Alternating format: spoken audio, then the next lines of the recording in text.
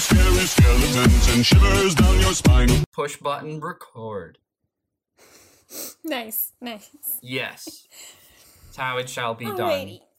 It shall be done. I just gotta do a big stretch. Okay. Stretches is important. I forget to do them all the time. Yeah. Ugh. I don't know. We're getting old, and I have to start moving my body more. The gym. I love the gym, and It's too much effort. I have Pepe the Frog sitting next to me. Pepe. Pepe the Frog. I'm surprised I got it to look so cool. I thought it was going to be a disaster, which, in the land of memes, a disastrous Pepe is still a Pepe.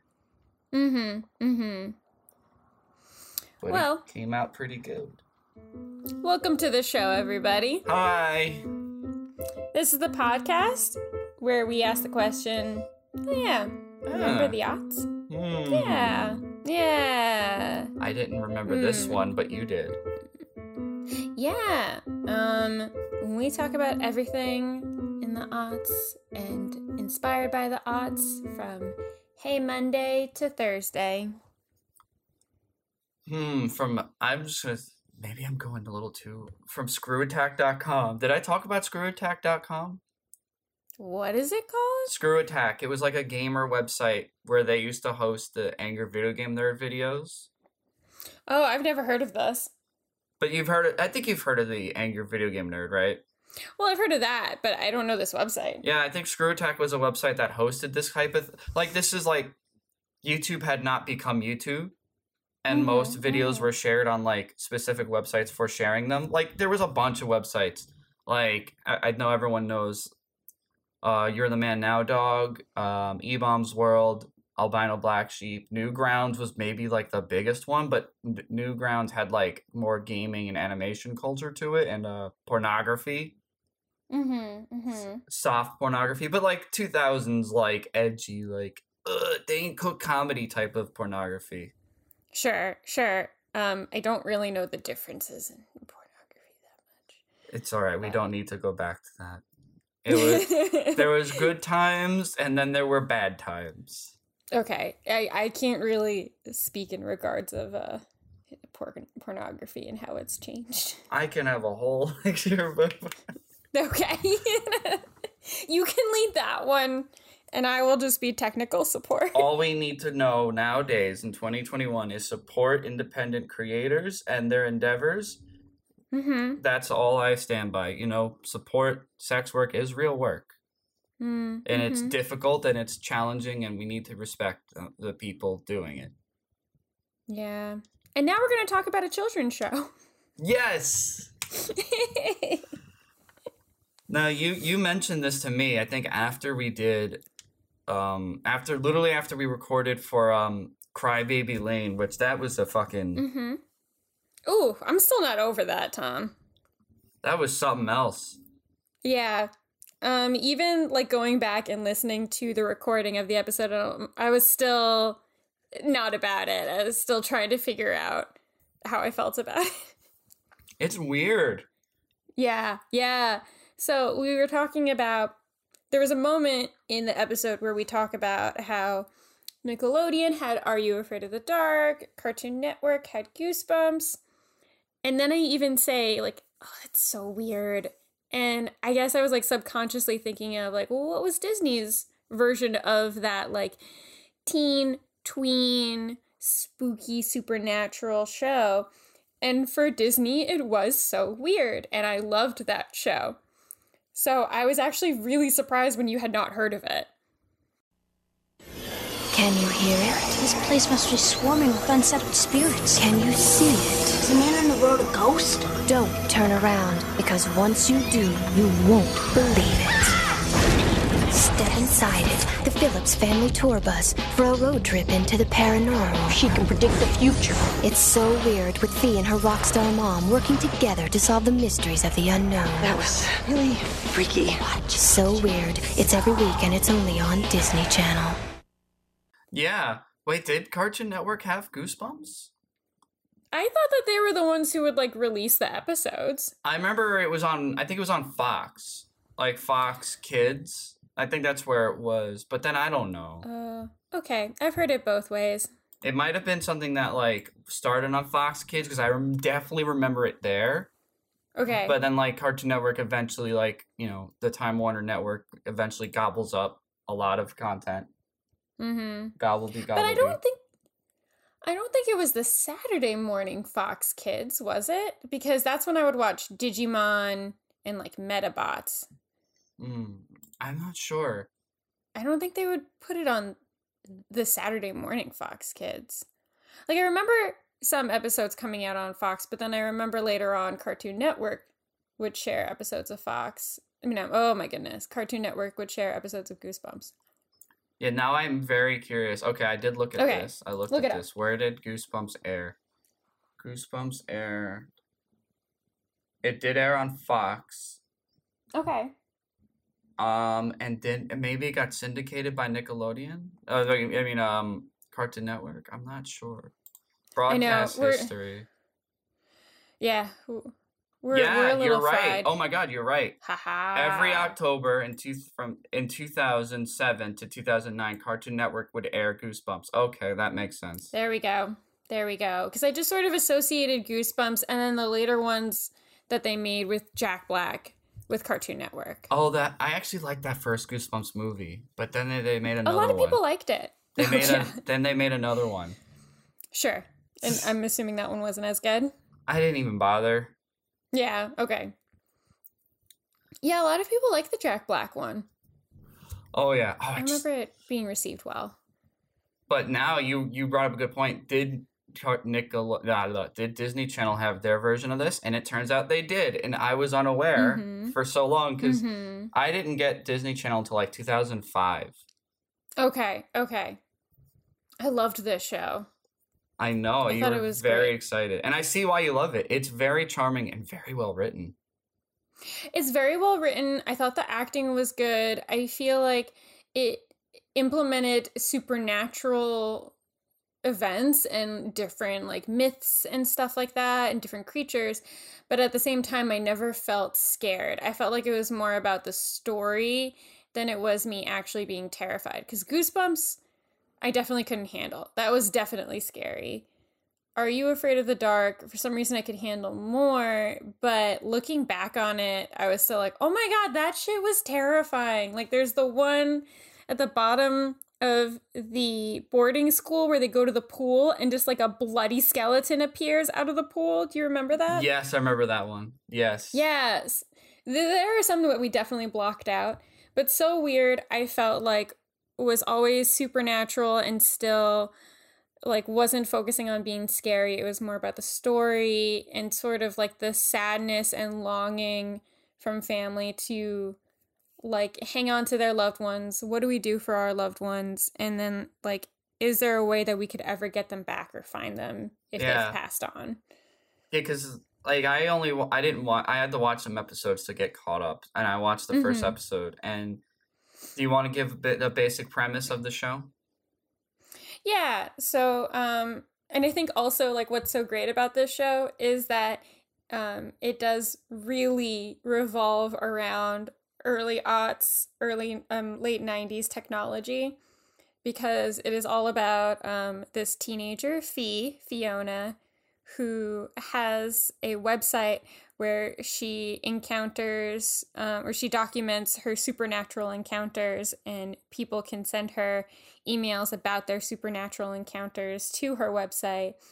And she spends her life on the road with her rock star mom, played by Mackenzie Phillips, known as Molly Phillips in the show. And they sort of like form this like friend family with Mackenzie Phillips's driver on the show, who is the voice of the Ox King in the Dragon Ball Z anime. Yes. Wait. Yeah. He's the Ox King? He's the Ox King, man. Whoa. He is the Ox King. He is the Ox King. And I knew it immediately when I found out that that was his voice. I was like, oh, I remember that voice as a child. So it's about this sort of like makeshift family of like Fee, her mom who is a widow, her brother, and then the driver, the driver's wife, and also their son Clue, who is played by Eric Von Detten. Mm-hmm. And it's about them going on the road, and while Molly, her mom, is like singing and performing, they experience supernatural encounters on their journeys. And it's not just like made up, like you're saying, it's based on Yeah. like real folklore and real history too. Yeah, and it's based on these myths, not just the sense of like spooky haunted ghost stories. Like I actually think the ones that are like werewolf vampire don't actually fit to me in the story as much as like the Banshee or the Will-o'-the-Wisp or like the Norwegian Troll episode. Another one that I really enjoyed is the episode where Fee plugs her laptop into like an internet cable at a hospital, and then she's somehow able to connect with like the psyche of a girl who is in a coma, and she like uses her laptop to connect to the little girl in the brain, like the age she was when she was in the coma, and somehow navigate her home and wake up from her coma. That's So like deep. it's so good, and I just feel like this show is more about like family and sort of like the great sadness of loss more than like, oh my god, I'm gonna scare you. No, that's true. So the show starts in, oh my gosh, hold on, I went to other shows. I have to say though that I mean, it's not a big deal because it's like a fantasy show. You know, you gotta, take it as is. I didn't realize they lived on a bus at first. Oh yeah, I loved that. They live on a bus, which is like, as a child, that's exciting. Like, oh, you get to live on a bus. But as an adult, you're like, I never want to live on a bus. Yeah, you hear from musicians who tour that they hate living on a bus because it's like claustrophobic and you can't get anywhere and you're just stuck together. So the show starts in 1999, right on the cusp of coming into the aughts.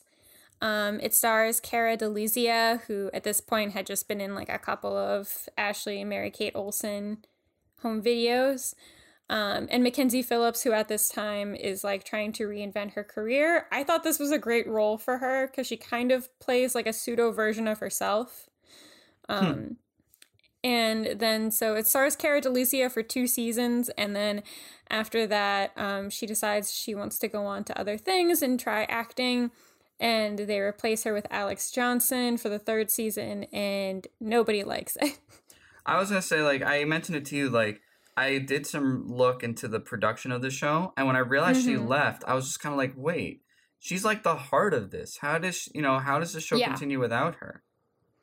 Right, and I think that was always going to be the case. I mean, my mom and I watched the first episode of the 3rd season to see how they would make it work, and you just sort of lose that connection because it's not her family. Like, what made Fee work is that, like, it is her family, she does everything to protect them and find her father, or like what happened to her father, because he died in a car accident when she was 3, but throughout the show's run, they imply that he was also really into the supernatural things and that the car accident could have been caused because of his interest in the supernatural. Okay. Yeah. So she tries to uncover it as she goes. As soon as you lose that main character, what is the point? Yeah, I was gonna say, like, it's... And then, like, the thing they say is, like, oh, she wanted to live a normal life. It's like, no, she was fairly hell-bent on this. Yeah. And I don't know. I feel like the plot, like the moment where she like passes on like her family's ring that sort of like protects them from the supernatural, she passes it on to Alex Johnson. That's just a bad move. Yeah. You shouldn't be getting rid of your family's ring. Just handing it to some girl who wants to be a musician. Yeah.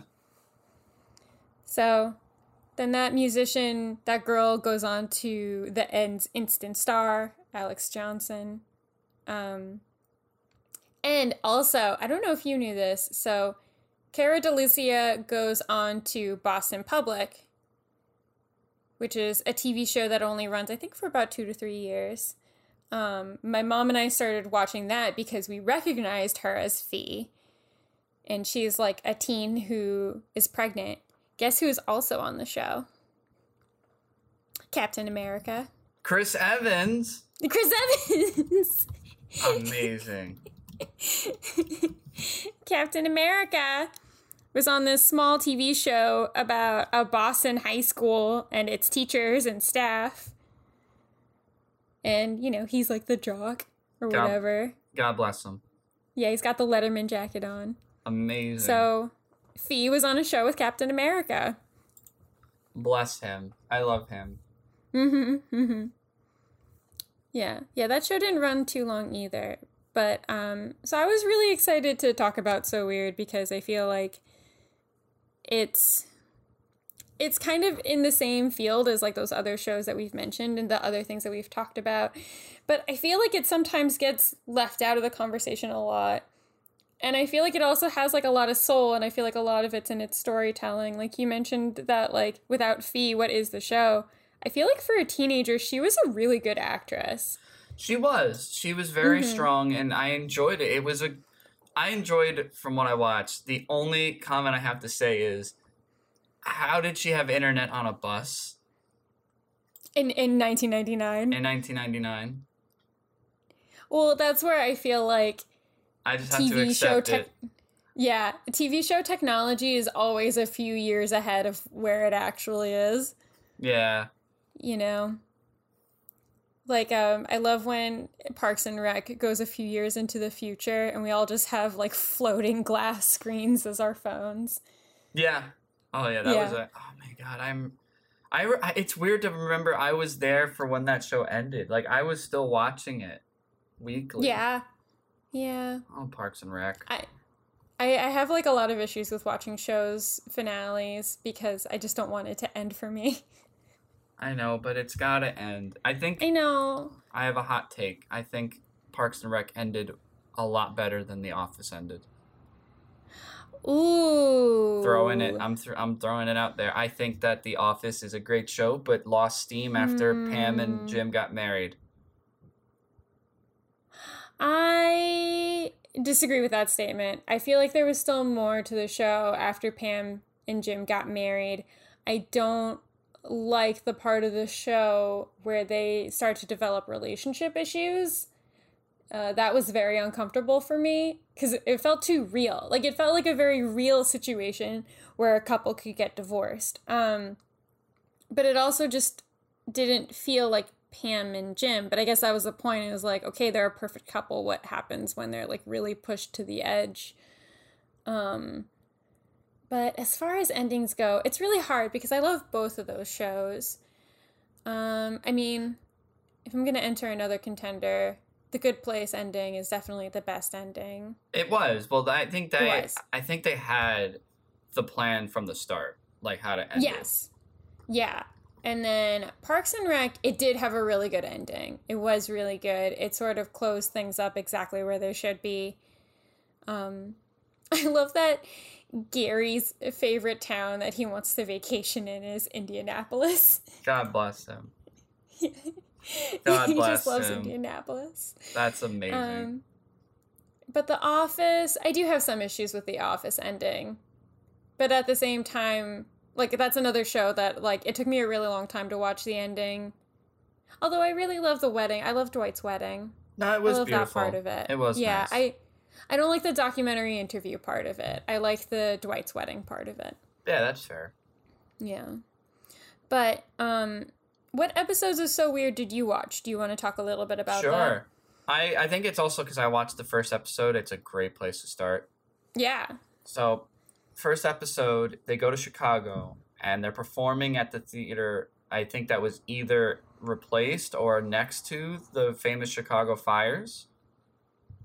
Oh. And the whole premise is... The cow. Yeah. The cow. The basic premise is that Fiona starts to see a ghost in the building, and she has to unpack his story and try to help him get, put him at peace.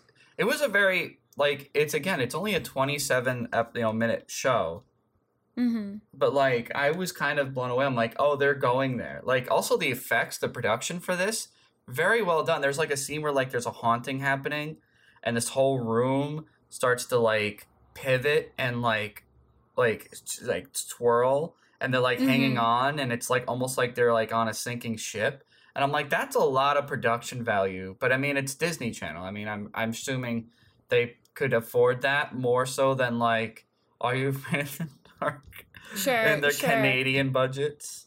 Sure. I do feel like taking on the subject of, let's start a children's show on Disney about child death and a child ghost. Yeah, that's what it was. It was I don't even want to necessarily jump to the spoiler, but yes, to spoil it. The ghost is a dead child who died on aboard a sinking ship and has been lost from his parents, and she helps to reunite the ghosts with each other. And that was wow. That was a punch. Also, the bus driver is also their teacher. Squatch. Yep, His Squatch nickname is their Squatch teacher. in real life. Because like that's another thing I think I'm glad they took into account. It's like, yeah, these kids are on tour, but they still have to like do school. I mean, the thing is during the pandemic, I have heard of a lot of parents learning how to homeschool their kids. So it's not entirely uncommon for someone to learn how to become a homeschooling teacher. So that way they can still get their education in, especially in a scenario like that where it's just them on the tour bus. That kind of makes sense. Oh yeah, that's what I'm saying. It made sense. I was like, like it was just an interesting thing I thought about. I'm like, oh yeah, if they're on a tour bus, they would have to learn, because that's another show that did like the tour bus sort of thing was Wild Thornberrys.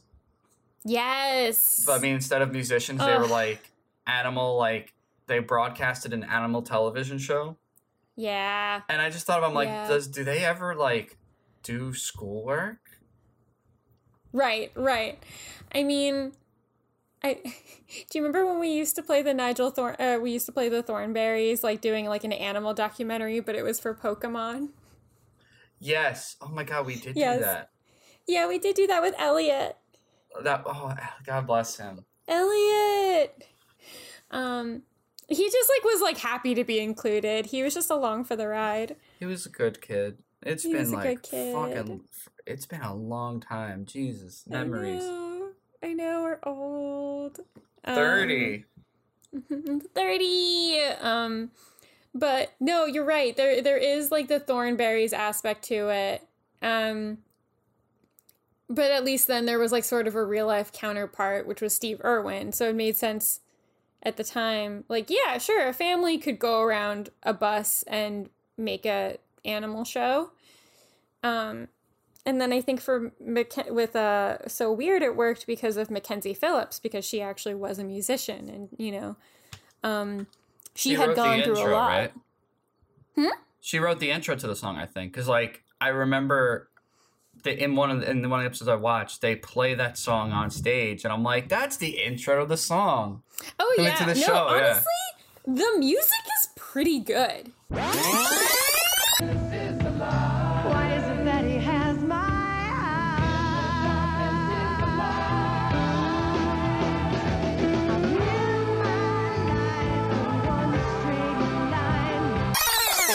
All right, this is going to be a hot take. I'm so sorry. I don't do you not like it? I don't like the intro song. But I loved, not jumping too far ahead, but in the Banshee one. Oh my God. The Irish song she sang, that was a fucking jam. The Rock? Dude, The Rock. No, The Rock,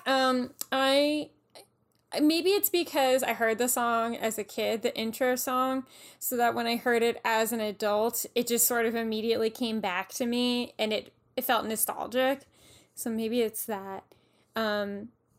And then when I watched the Banshee episode and I knew she was going to start singing, there was a part of me that was like, okay, I knew this was emotional as a kid. I don't know if it's going to hit the same as an adult. It hit even harder as an adult. Oh, no. Yeah. It was emotional. It is. I have it pulled up right now because I'm like, yo, that song slaps. It's beautiful. It's intense. Yeah. I like in that episode that she keeps calling him Da. Da. I liked that as a kid. I thought that was great.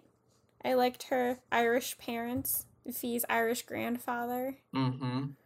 The rock fought my spirits, the rock fed my anger, the rock broke my heart like the waves of the sea. I tried hard to fight, but it still grew inside me. This island, my Ireland, the rock is in me.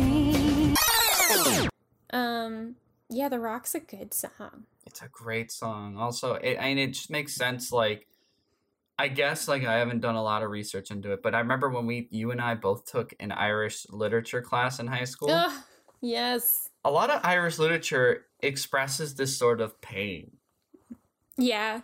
but makes it beautiful. Irish people love singing about pain.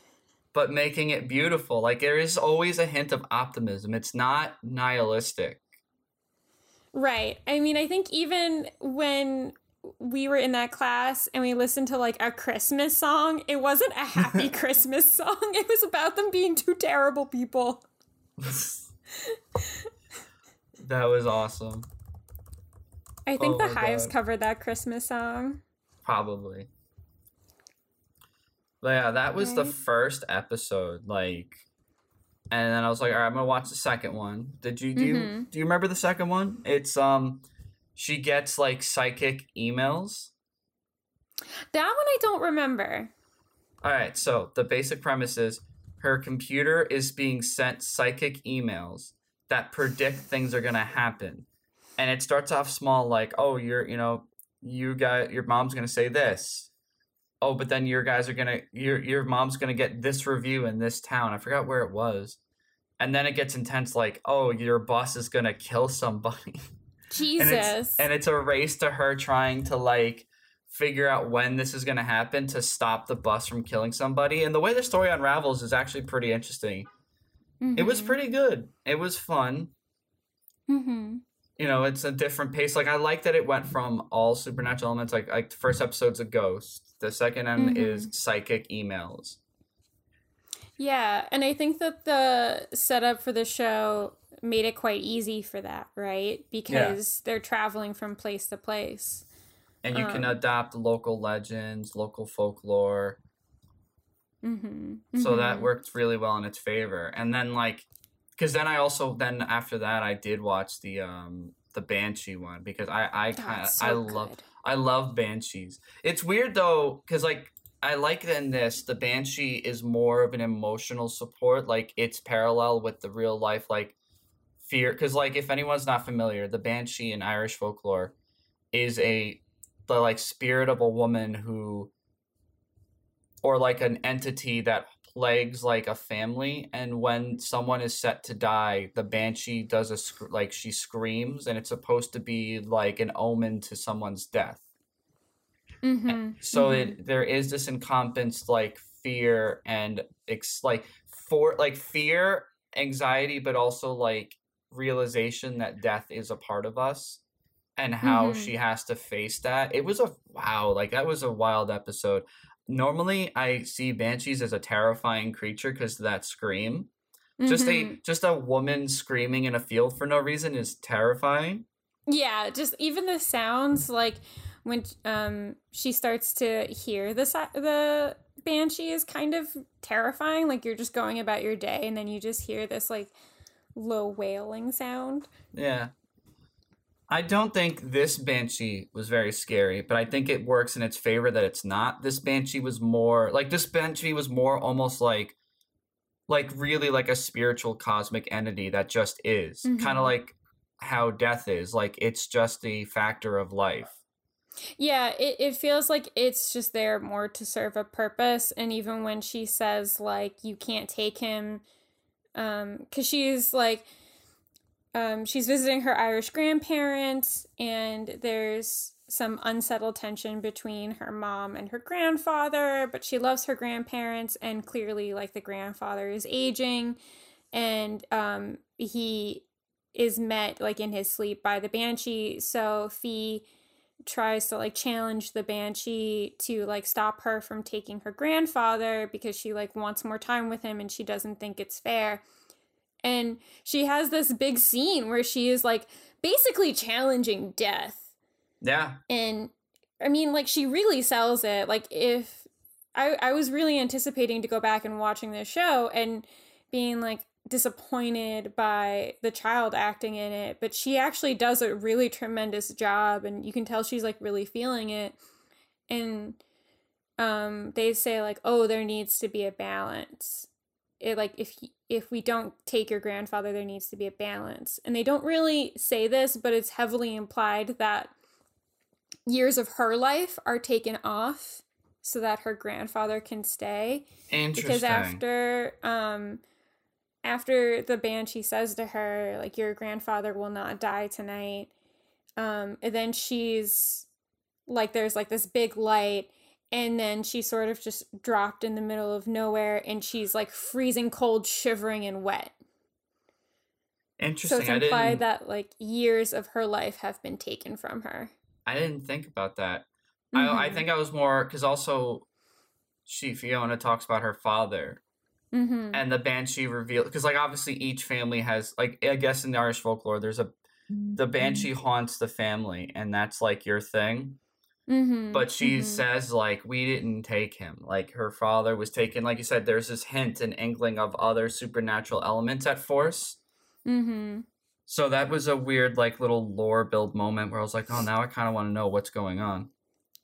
Yeah, I don't know if they ever do. I think at the end of the second season, they at least get closer to what happened to the father. But I don't know. I don't remember if it's ever actually decided. So I do want to go back and just watch the first 2 seasons entirely, because throughout different episodes, they, you know, any of the episodes that focus on her family, I think are really, really great. Oh yeah. In the second season, there's also another episode called Nightmare, which is really good. It's about the brother Jack. He keeps having this like reoccurring nightmare, where he's sort of in this big lit up square box, and he like there's a monster that keeps appearing, and then he finds out that it's not really about the monster itself or what that is, but it's more about his fear of losing his sister and his mom. Oh, interesting. In the same way that he lost his dad. And I think it coming from the son's perspective tells a lot about how boys are taught to grow up and not express their emotions. So to make him the protagonist of that episode and make it about his nightmares and not necessarily Fee's, because he was a lot older to have like a lot more memories with his dad, I feel like was a really great writing move. Yeah. Yeah. I was gonna say, like, that is this show does really well at discussing and analyzing loss. Yeah. Like taking a look at it, and it's almost like the spiritual folklore elements are almost like filters to help guide us through, you know, these like very real emotions and feelings through supernatural means. But then there's some episodes that had nothing to do with that, like the Siren episode. Right. Featuring Eric Lively, another Lively. We talked about Robin Lively from Teen Witch. Yes. And this is another Lively sibling. Oh, yeah. And also the Siren episode features Jewel State, who played Keeley in Firefly. You know what? You're going to hate me for this. I never watched Firefly. I know you've never watched Firefly, and I have a lot of feelings about it. I know, I'm sorry. It's a good show, Tom. I'm you not should saying watch it isn't good. I'm sorry. I didn't mean to raise my voice. No, please raise your voice. It's a good freaking show. The first episode, you may not realize it, but it's really good. I'm a little disappointed by the movie for lots of reasons, but one of the things is that the show is really good. Keely's amazing. She is the ship's mechanic, and Joe had a theory that had the show continued, you would actually find out that Keely was like a type of technomancer, because the way she communicates with the ship or speaks for the ship is very much like she has this other connection to it. whatchamacallit, great isn't there like a weird thing where when they aired the show, they aired it out of order? Yeah. So like Yeah. if it's online, how do I make sure I watch the first, like the real first episode and not the false first episode? I think it's in the order online. Like if you watch it on Netflix, it's in the order. I mean, part of the issue is that they had no knowledge that this was going to be the end, and it was just kind of like thrusted upon them. So the last actual episode, I think, is like one where Mal, Nathan Fillion, has to bring home the body of one of his fellow soldiers who was like a young kid when he was the captain of the like anti-alliance. But what they show in order is that this episode with a mercenary is the last episode, because that tells you a lot more about like River and what River is capable of. Okay. Yeah. Isn't it Just watch it. It did come out in the aughts, so you can make me watch it by doing an episode on it. I know. I thought about that with Pride and Prejudice last night too, when we were talking about Lars von Trier. Fuck. I don't. Fuck I feel Lars like- von Trier. I feel like I'd actually have to explain a lot more about Pride and Prejudice to you than I would Firefly. Lars von Trier hates women, and he is probably a Nazi. Yeah, I just don't like Lars von Trier. Like, I there, hate I've said him. it. We're both film people, and we don't like Lars von Trier. I think I have a stronger hatred to this man. I think it's because I hate the idea that his movies are so linked and tied to the horror community. But I was going to say, I think you have more of a connection to the demographic that he usually falls under. But like most, like I think a lot of horror fans don't like his movies, but a lot of horror fans who want to look smarter than the average horror fan and also want to pretend to be film buffs, they love Lars von Trier movies because art, and I'm just like, fuck that. I hate this. I hate his stupid. He also, like, because you were mentioning the movie, what was the movie that he's most known for? I mentioned a few of them. I mentioned Dancer in the Dark, which I don't care for. And then the one where Emily Watson gets stoned to death, which I don't care for. And then there's Antichrist, and that was the one I was supposed to watch for a class. Oh, don't. And then, Don't watch it. And then there was Melancholia.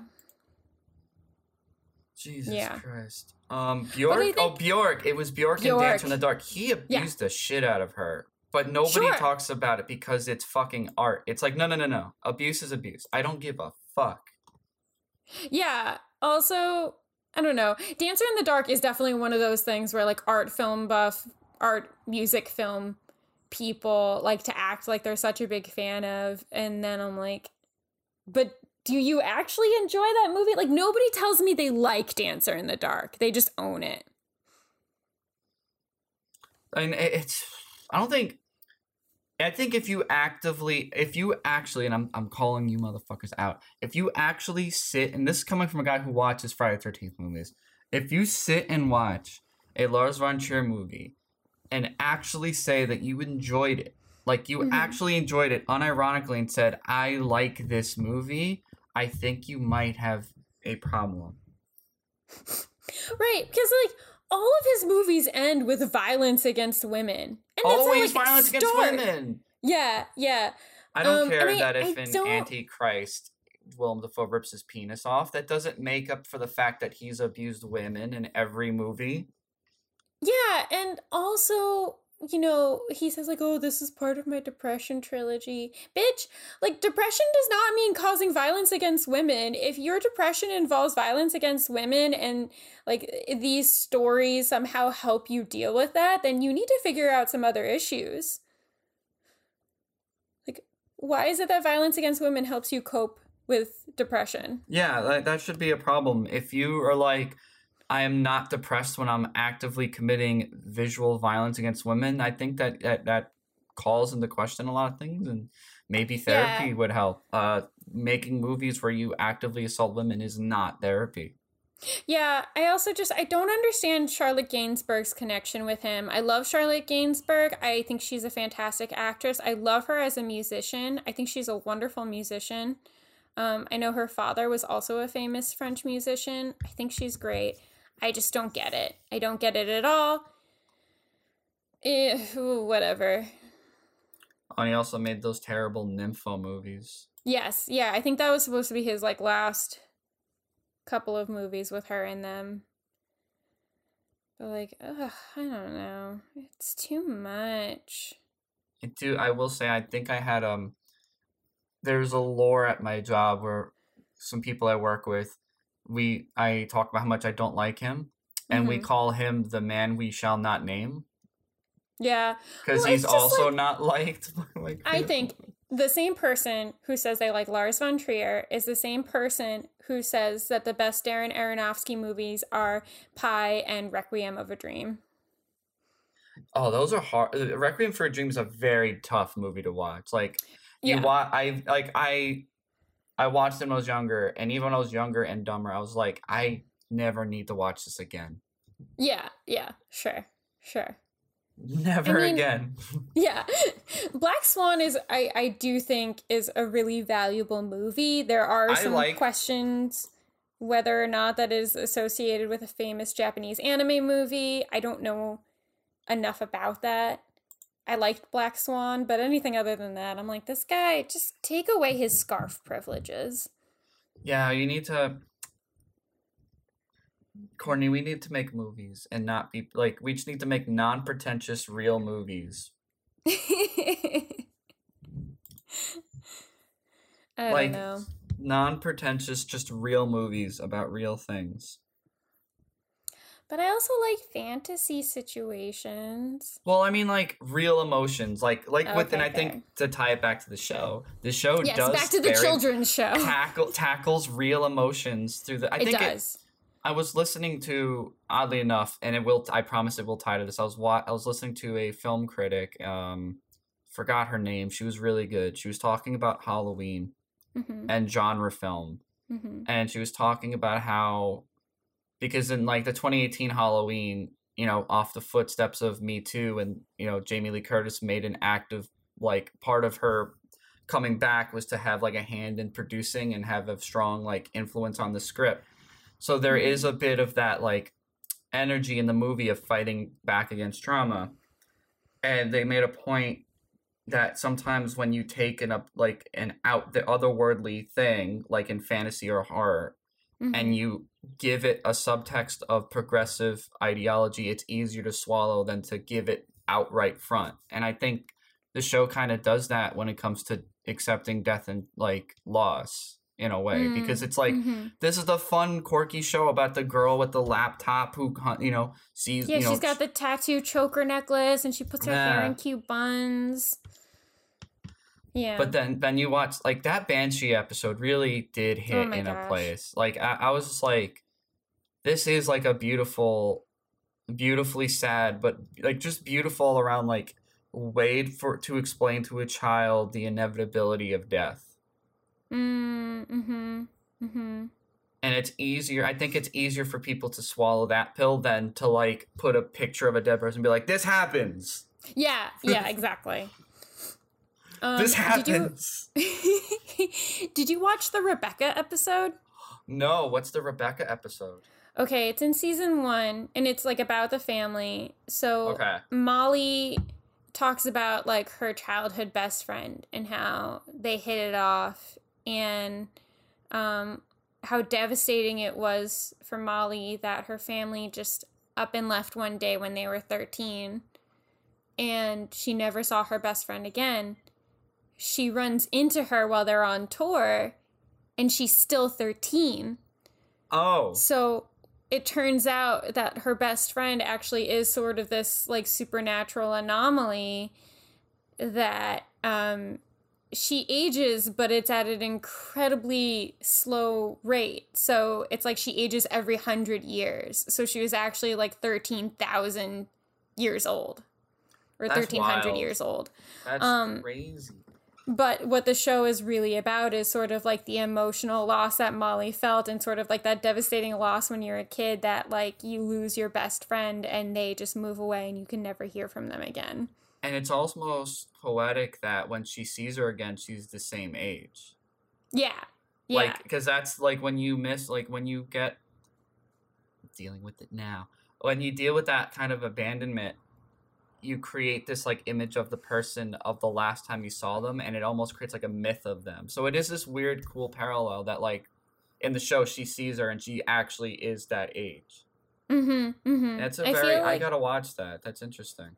I feel like you should also watch then the Lost episode where she is communicating with the woman who's in a coma, and it's sort of like she's navigating the like child version of the patient home, because so she starts to communicate with her, and so on this is where like some aughts choices are very interesting. So on Fee's end on the computer, it's coming up as like an IM chat. Okay. The communication with the psyche of the patient who is like in the form of a child, right? Mm-hmm. And then when the child is hearing Fee respond, she is hearing her voice. Huh. You could make some super duper like excuse for it, that like, oh, when you're in a coma, you can still hear the voices of the people around you or something like that. But I don't know how she would know exactly what Fee's voice sounds like while she's instant messaging her, but okay. Yeah, no, that's fair. That is odd. Yeah, so what happens in the episode is, so the little girl in the brain explains to her where she is. She's like, I'm trying to get home and I'm lost. So Fee tries to help her. She tries to help her find her home. But then you find out that like inside the coma, like inside the dream of the person in the coma, the map has changed since then. So then Fee has to somehow navigate her home and also like figure out how to navigate her home when the woman's hometown looks completely different now. Huh. That's a good, yeah, wow. Yeah, and it's like how, I mean, like I'm feeling it now. I don't know how you feel about like our hometown, but I'm looking at it now and I'm like, this town looks completely different to me than when we were kids. Yeah, I do get that idea. Like, Yeah. I can't even, like a sister just graduated high school. I But, know. like, sometimes I've seen I remember when I went back to it, I'm like, this is not the same high school. Yeah. Yeah, now they want to move it? What? Did you hear To about that? Yeah, they where? want to move the high No. school. I don't know. I think it's like next door. We should take Bikini Bottom and push it somewhere else. Literally next door?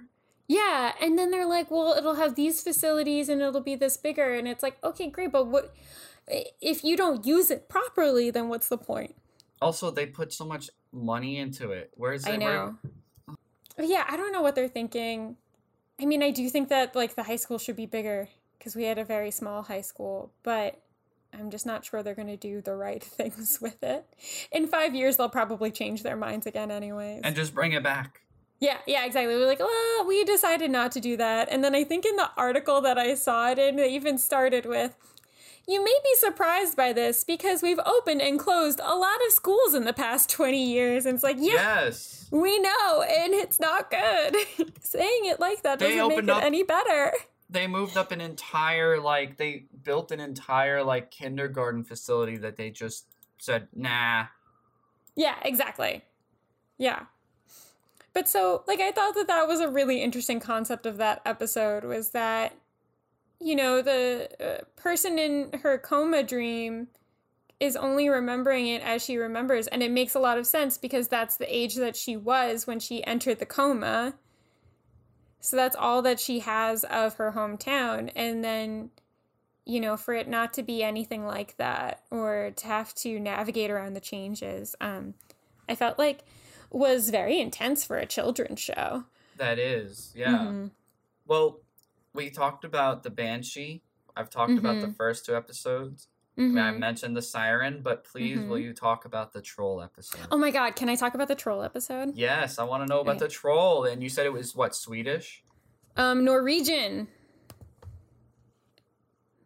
Which was really funny because I think this episode came out around the same time as they did a concert with M2M. Yes, this makes sense because this episode came out April 1st, 2000. Oh my god, M2M. Yes, and they do a whole thing where they talk about their like Norwegian traditions of trolls, and I love it so much. Don't say you love me. You don't need me, Millie. If you really, want me, then give give me me some time. That was on the Pokemon movie soundtrack. It was. We'll have to talk about it. Oh my god, M2M. Don't go there, baby. Not before I'm ready. Don't say your heart's in. Okay, all right. We'll have to do karaoke one day where we only choose M2M songs. Yes, please. Okay, so they have to pull over their tour bus for a reason, and it's like right in front of this bridge that apparently like needs work, or like there's some reason they can't get across the bridge. And then they come across this old woman in like hilariously traditional Scandinavian wardrobe. Queen And shit. yeah. And she just starts asking them questions while they're staying with her, like in her kitchen. She'll just ask them questions, and then if they get it wrong, they turn into vegetables, but they God still bless. have their faces. Oh, that's It's amazing because it's That's so weird. that would bug me out quite a bit. Yeah. And then, also her name is Astrid. So Fee starts to question what's going on, and I think she's the one who finds the vegetable who looks like her brother. Oh So she boy. starts freaking out. I don't think Eric Von Detten is in this episode. He's not in the cast, so he must have been off the show for a little bit, but it does have his quote-unquote brother, Eric Lively, in it, Carrie. So she answers the troll's questions, and then it turns out that like Astrid is not like a cute little old woman. She's actually like this big, huge, like terrifying troll man, and it's just so funny. I love that the troll in the female form is named Astrid. Ugh. I love that it's like a gender swapping troll. God bless the troll. God bless the troll. We're not about like troll gender conformity here. Yeah. Trolls are allowed to be whatever gender they choose or not choose to be. We're breaking all the gender norms. That's right.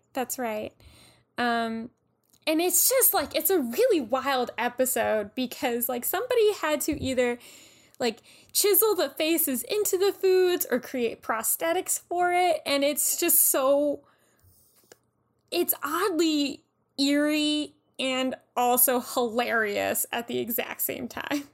As a troll should be. Yeah. So I feel like it was around this time where like M2M was talking about like Norwegian trolls, and then they have this episode come out. It's a good episode.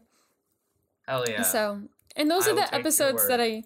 I do really enjoy. I like the ones that are based off of like folklore and mythology and like urban legends instead of like werewolves and vampires, which they do have a few of those episodes. Ooh, all right. Yeah. I'm sold. I might revisit because there's gonna be like a day where I just want to watch some like Halloween TV shows, like watch some Are You Afraid of the Dark, some Goosebumps. This will definitely be on there. Some Scooby-Doo, which I wanted to pitch this before we wrap. Okay. I wanted to pitch it to you. I'm gonna leave this in. Mm-hmm.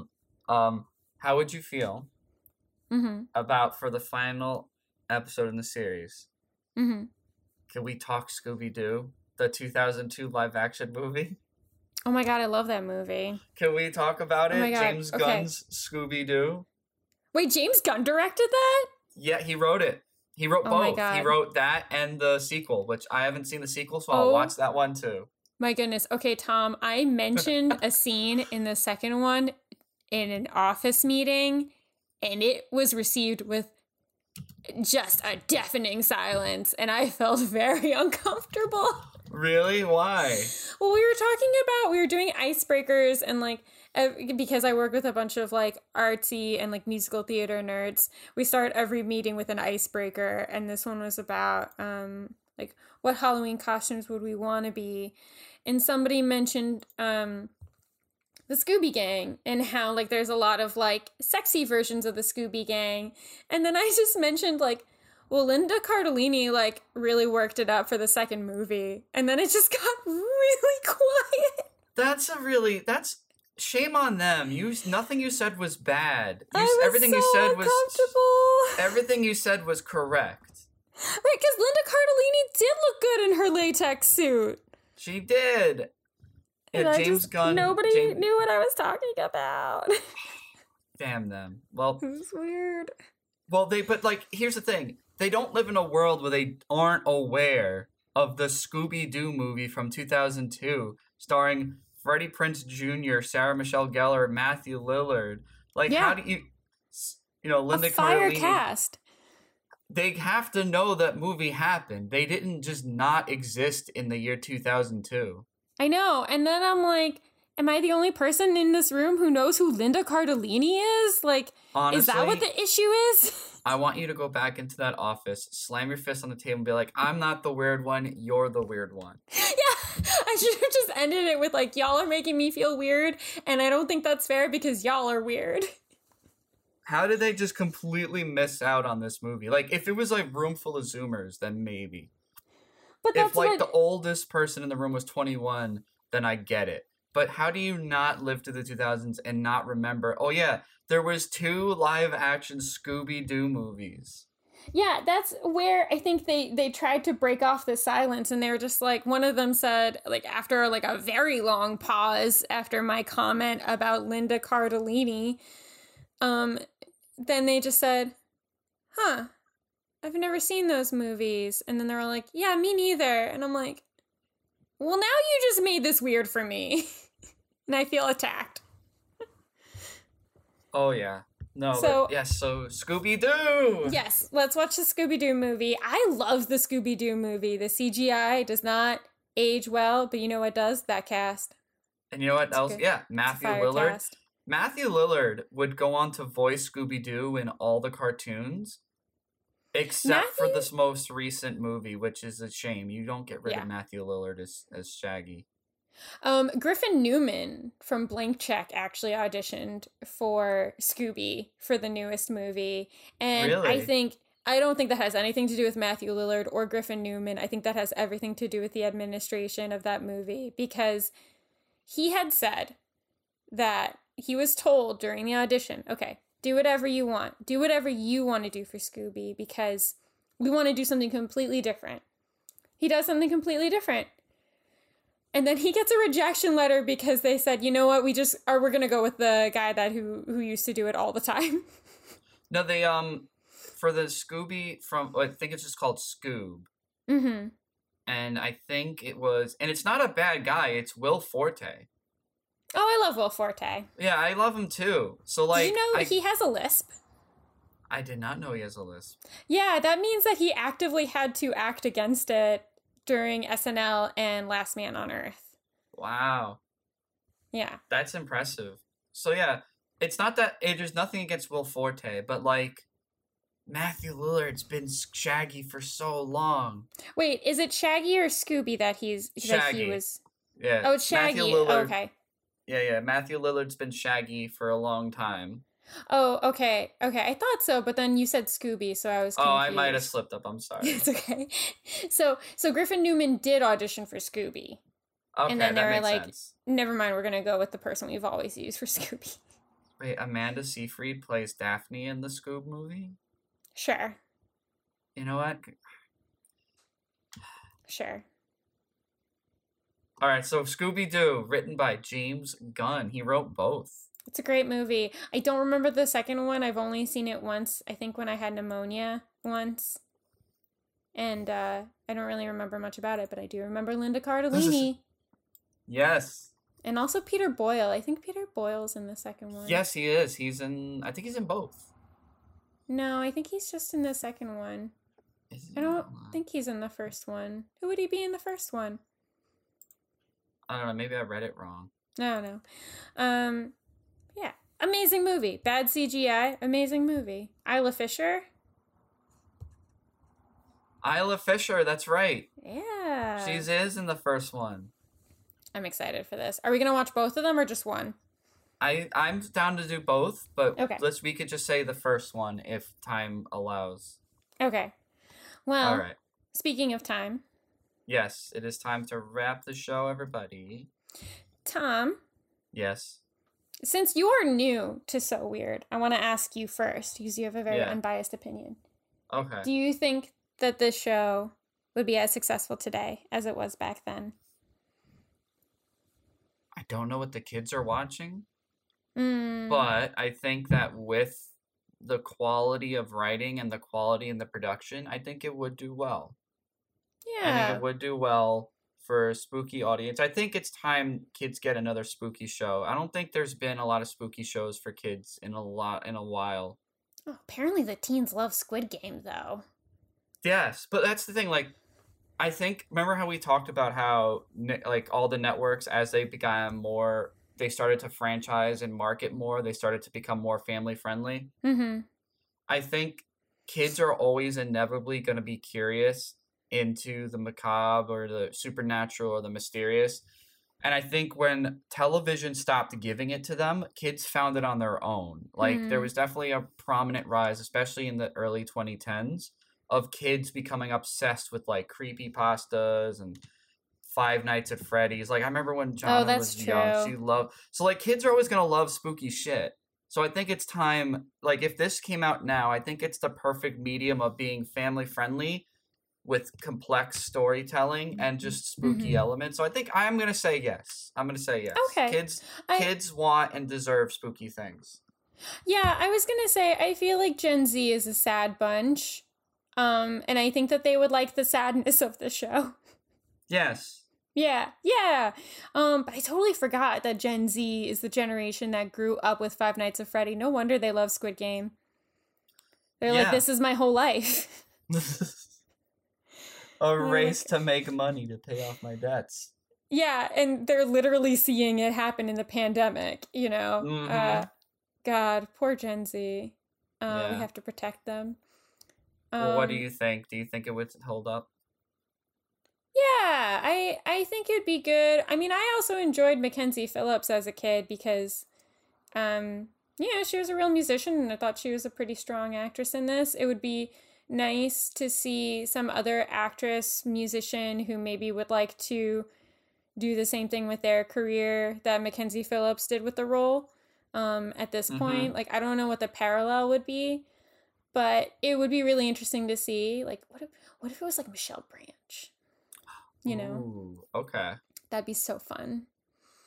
I don't want it to be remade because I feel like it would just be TikTok influencers and it would be terrible. Oh, no, that's upsetting. But I think the concept would be really good. Yeah, the concept is great. Yeah. All right. Well, yes. What has been your obsession? Pepe the Pumpkin. Pepe the Pumpkin. I love how well my Pepe the Frog pumpkin came out. It is spectacular. I'm still on that pumpkin game. Also, I doing more photography when I can. I ended up last minute. I messaged you on Sunday. I was working, but I'm like, should I go to this thing where there's metal bands playing? And I did. I went, got some great photos, and made some great friends. The band's name is Solemn Visions. They're a local Brooklyn act. Very good. Very they're death metal with melody. Like they have some nice melodic interludes between the heavy, like very aggressive death metal, and I loved it. It was a great time. Cool. I'm glad you went. Thank you. Yeah. What is my obsession? I think the new Halsey album. Fair. I remember you messaged me Yeah. about her new tattoo? I don't know if it's her new tattoo. It's just I was watching the live video for "I'm Not a Woman, I'm a God," and then I saw that she had a little no face tattoo. Did you watch that music video? I did not. Oh, it was good. Okay. If I Can't Have Love, I Want Power is really good. It's hard to get off of "I'm Not a Woman, I'm a God" because that's such a good song. But I guess one of her influences and an inspiration for the album has been Princess Azula from Avatar. Okay. And I feel like it makes a lot of sense because Halsey is someone who is also just filled with pure talent and rage and sorrow all at once. And it's like, you know, she becomes a mom and it suddenly makes her this like very powerful feeling creature that she's like, I can create life. I made a human. I'm a god.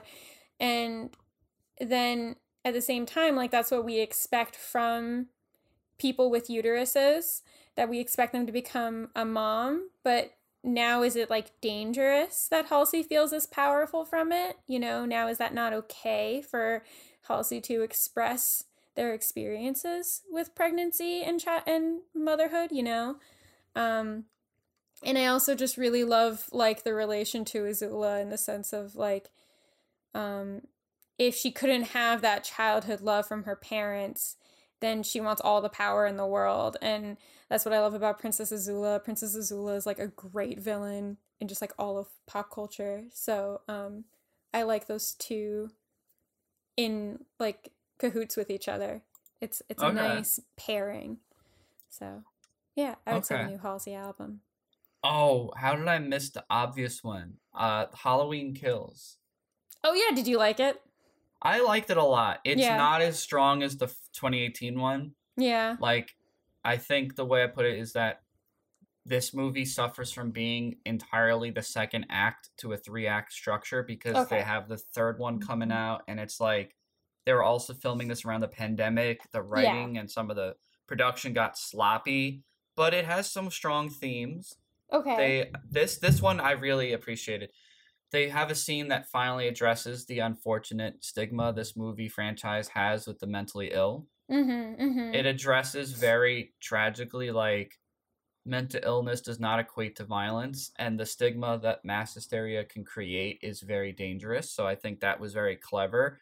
It just suffers from being, you know, made during a pandemic, forced into being the second act, and just kind of got sloppy. But, like, they do these flashback scenes. Like, the flashbacks, I would say, like, make up, like, 1/4 of the movie. They, like, flash back to the original night, like, 1978. And it's shot super well. And they have a guy playing Dr. Loomis. And at first I thought, like, oh, they did that face thing. They CGI'd his face. No, it's actually all makeup. Like, I watched the thing on how they did it.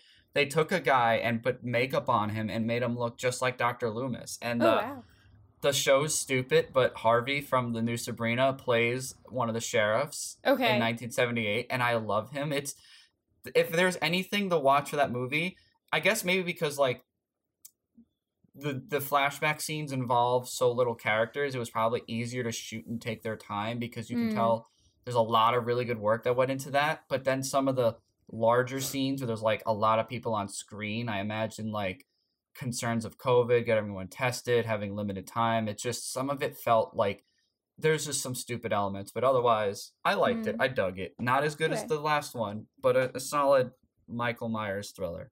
I think it's funny that in the first of a 4-part Real Housewives of Beverly Hills reunion, Kyle Richards apparently keeps trying to insist, she keeps, like, plugging Halloween Kills because she's in it. And it's like, Kyle, please read the room. Nobody cares about Halloween Kills in this setting, all right? We all want to know about Erica Girardi's money and financial problems, okay?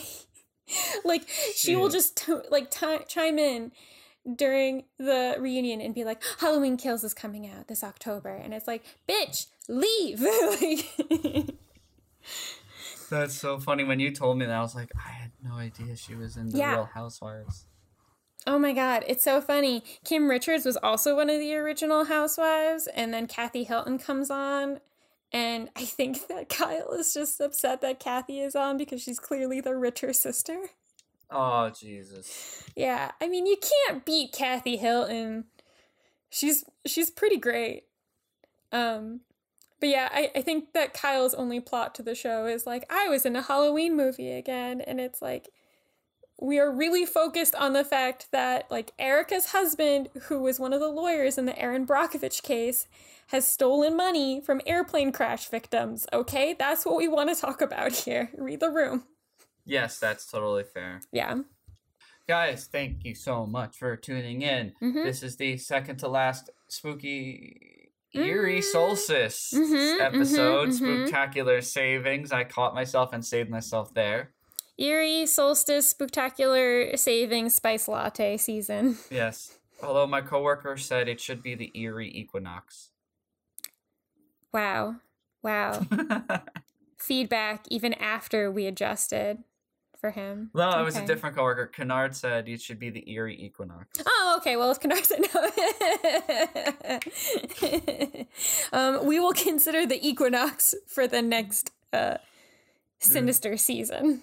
Yes, but thank you guys so much. Be sure to follow us on the Instagram at Remember the 00S Podcast. Bam. You can be sure to listen to us on just type it into your web browser. Remember the OTS. You'll find it. It's on Google, the YouTube, the Amazon. Not by choice. Thank you, Jeff Bezos. Apple for you fuckers. I'm so violent towards Apple.